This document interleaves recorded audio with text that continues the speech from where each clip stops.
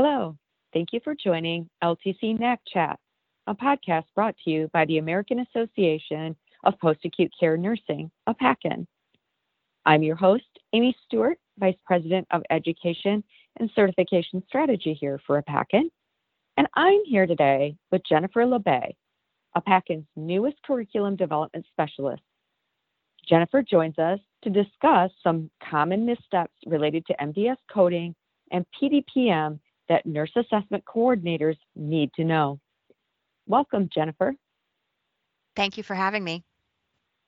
As new NACs are entering the workforce, what can they do to ensure documentation is in place to capture key services and diagnoses impacting PDPM? Thank you for that great question, Amy. There are a lot of things that the new NACs can do. They are likely experiencing information overload with all of the things they need to know to do their job. But one important thing, but simple thing that they can do is to make sure they're reviewing the medical records of their skilled Medicare residents daily. The medical record should tell the story of the resident's needs for skilled care. Anyone reading the record should be able to clearly understand why the care requires the skills of a nurse or a therapist on a daily basis, and why the services need to be provided in the SNF versus a lesser level of care. This is the basis of Medicare skilled coverage. If the documentation is not in place to support these things, the NAC and the team need to look a little more closely at the resident. Does the resident no longer require skilled care, or does the staff need to improve the documentation skills to support the care and services that are truly being provided? It's much easier to discover and correct documentation missteps as it's happening than trying to piece it all together 6 months later in the medical record review. If the resident truly does not need a skilled service, then appropriate notifications must be delivered to the resident timely to notify them of this. So this is something that the NACs are able to do now that they have less assessments to complete with the PDPM schedule. In addition to reading the nursing documentation for review of Medicare skills, the documentation review should include a review of the hospital documentation, physician progress notes, and history and physical, to ensure they're supporting documentation for all of the diagnoses that are currently affecting the resident's plan of care and skilled needs. This review needs to happen earlier because then it will allow the NAC to have more time to query the physician or physician extender to get the documentation in place to support the MDS coding and the PDPM case mix group. And another reason that it's important for the new NAC to review the records on a daily basis is to better understand what's going on with the resident. The more information the NAC has about the resident's day-to-day needs and services, the more likely the NAC will be able to accurately capture those services on the MDS to ensure accurate care planning and accurate assignment of the PDPM case mix groups. There are so many aspects of calculation of the PDPM case mix group, it can be overwhelming for the new NAC to keep up. I really like that recommendation to review daily, in real time. I couldn't agree with you more. It's so important to do that. And that's a great tip for new NACs. Moving on, what are some common PDPM related MDS coding issues that NACs should be aware of? Oh, that's another great question. It is so important for the new NAC and even seasoned NACs, because PDPM still is relatively new, to understand the MDS coding instructions as well as the different PDPM case mix groups and what gets the resident into those different categories. Several MDS items impact case mix group calculation. As we know, there's very specific instructions for coding the MDS and the RAI user's manual. One that I can think of is shortness of breath when lying flat, for example. This does not have to be observed during the observation period, unlike the shortness of breath on exertion or while at rest. The RAI user's manual says that we can also code this if the resident avoids lying flat because of shortness of breath. So a simple interview with a resident about the avoidance of lying flat and the reason why they're doing that, and if they indicate it's due to a historical shortness of breath, that will support capturing the shortness of breath while lying flat on the MDS. This resident interview should be documented in the medical record, of course, because all of the MDS items need to have some supporting documentation behind it. But you don't have to prove that they have that issue during that observation period. Their statement is enough. And with the shortness of breath when lying flat with an active diagnosis of COPD, that will impact the special care high PDPM nursing category. Another item that is commonly not accurately assessed is fever. The REI user's manual tells us that a fever is 2.4 degrees above the baseline temperature. But if there are no baseline temperatures assessed, then we are to determine a fever as being 100.4 degrees Fahrenheit. So if facilities are not regularly assessing baseline temperatures of all of the residents, this could be missed and will impact the resident's clinical picture. If a resident's baseline temperature is 97 degrees, a fever for them is 99.4 degrees. So if we wait until their temp rises another degree before any treatment, this could have a serious impact on the resident's health. In addition, a fever coded on the MDS will also impact the special care high category when coupled with pneumonia, vomiting, weight loss, or feeding tube. And one more MDS issue that is commonly missed is the capturing of services provided when a resident receives a service out of the facility, but they're still a resident of the facility. New NACs may misinterpret the while a resident and while not a resident column in section 00100, for example. While a resident does not mean that the services have to be provided at the SNF. While a resident means the resident has not been discharged from the SNF to receive these services.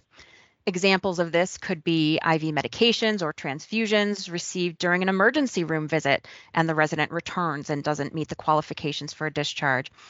Or dialysis received at a dialysis center, or radiation or chemotherapy received at an oncologist's office. If the services were delivered within the look-back period of the MDS being completed, and there's documentation to support these services, they can be captured on the MDS in the while a resident column.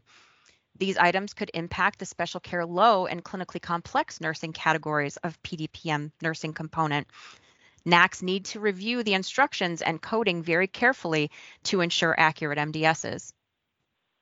That's really great information, Jennifer, especially when you talk about the linking of, just this one item and how it could impact a category that the person may not fall into because they missed capturing this one item like fever, like you said. Right. A lot of software systems now have more advanced MDS scrubbers built in, or they use a third-party scrubber. How can these assist new NACs with accurate coding for PDPM? Oh, yes, the MDS scrubbers. This is great. When I was a relatively new NAC, maybe I only had about 3 years experience, my facility utilized a third-party MDS scrubber, and we would upload the MDS to the scrubber prior to submission to the federal repository. And as you mentioned, some of the software programs may now have some of these scrubbers kind of incorporated right into the electronic health record as well.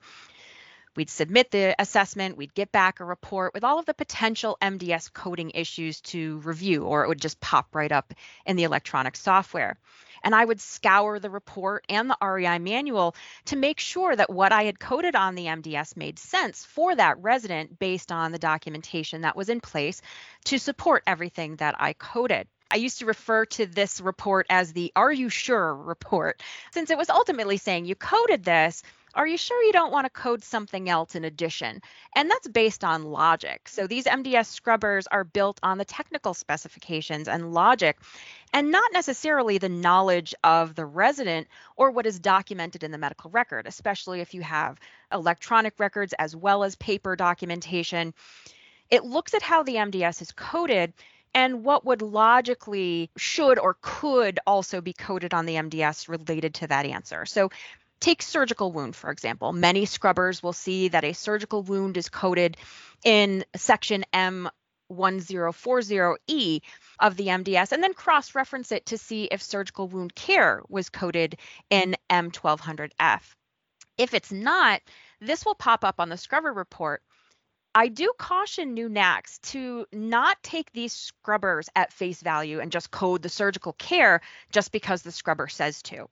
Just because the scrubber is asking if the surgical wound care could or should also be captured doesn't mean that it must be. We have to go by what's in the medical record. the scrubbers really would encourage the assessor to get to know the rules of MDS coding. So for example, if the physician has an order in place to keep the surgical dressing in place until the first follow-up visit, and there was not any surgical wound care provided in the observation period, and the NAC was correct not to code surgical wound care, then that's appropriate. You just make some documentation. However, your facility wants you to follow up with those scrubber reports to say, no, this in fact was actually accurate. I coded the MDS appropriately, and the information is correct. As you get to know these scrubber reports, it actually makes you a better NAC. It made me a better NAC because it forced me to really look closely at what I was coding to make sure I really understood the definition and the intent of the question from the RAI user's manual instructions. And the more I used the scrubber, the more I reviewed the RAI manual, the more comfortable I became with the MDS coding and accuracy. And these scrubbers also encouraged me to use MDS notes. So whether you have a built-in area in your electronic health record or you just put an additional note into the medical record, I'm a big fan of the MDS notes.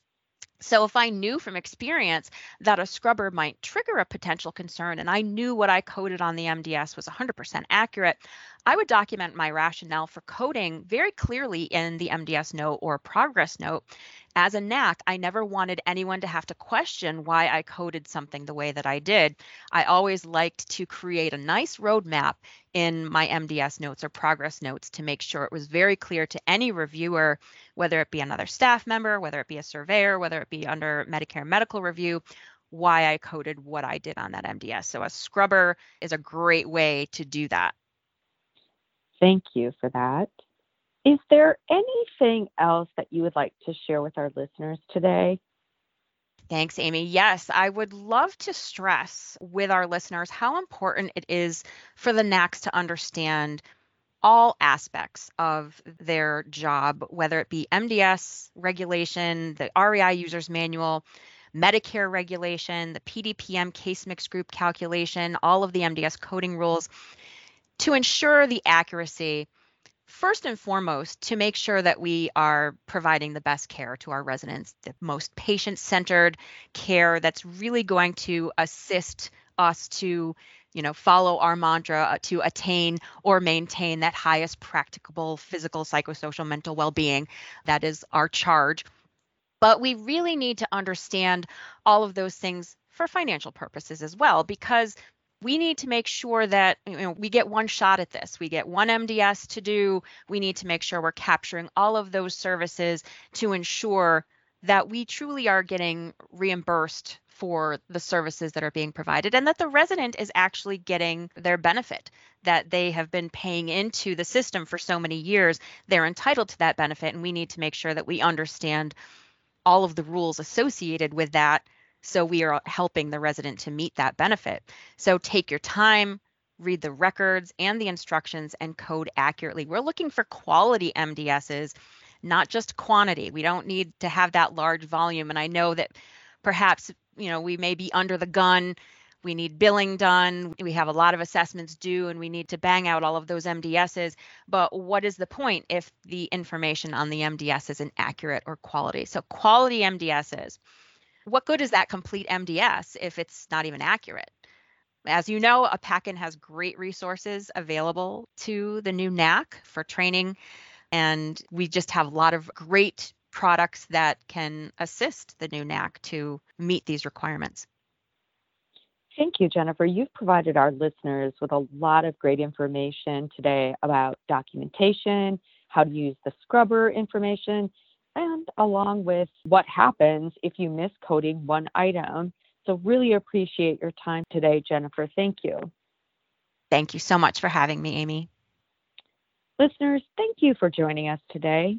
For more resources and tools for nurse assessment coordinators, please visit our website at www.aapacn.org.